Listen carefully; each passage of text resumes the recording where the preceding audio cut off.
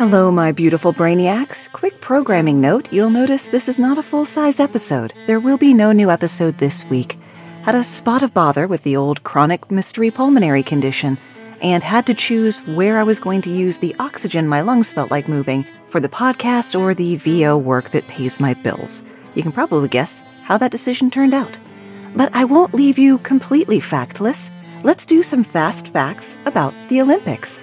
Moving the 2020 Olympics to 2021 was a significant undertaking, especially when you consider that of the modern Olympic Games, only 3 have ever been canceled, and those were for world wars. Only 2 people have ever won medals at both Summer and Winter Olympic Games.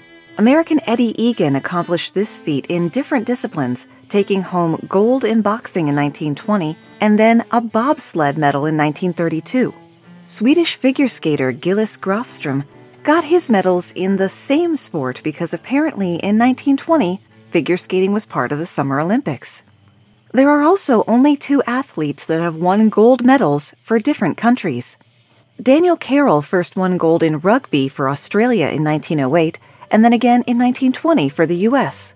Kaki Kashvili won his first gold medal in men's weightlifting as part of the unified team at the 92 Barcelona Games, and won again as a Greek citizen in both 96 and 2000. The youngest Olympian in the modern games was Greek gymnast Dimitrios Laundros, who competed in the 1896 Athens Olympics at the age of 10. Other young Olympians include springboard diver Marjorie Gestring, the youngest female individual gold medalist at age 13, and swimmer Kutsuo Kitamura, the youngest male individual gold medalist. The list of sports and events removed from the Olympics over the years is fascinating. Things like croquet, tug-of-war, motorboating, poodle grooming, art, architecture, dueling with pistols, and running deer shooting, to name just a few. Hopefully that will help to tide you over until next week for our Patreon-selected topic. Thanks for spending a tiny part of your day with me, and stay safe.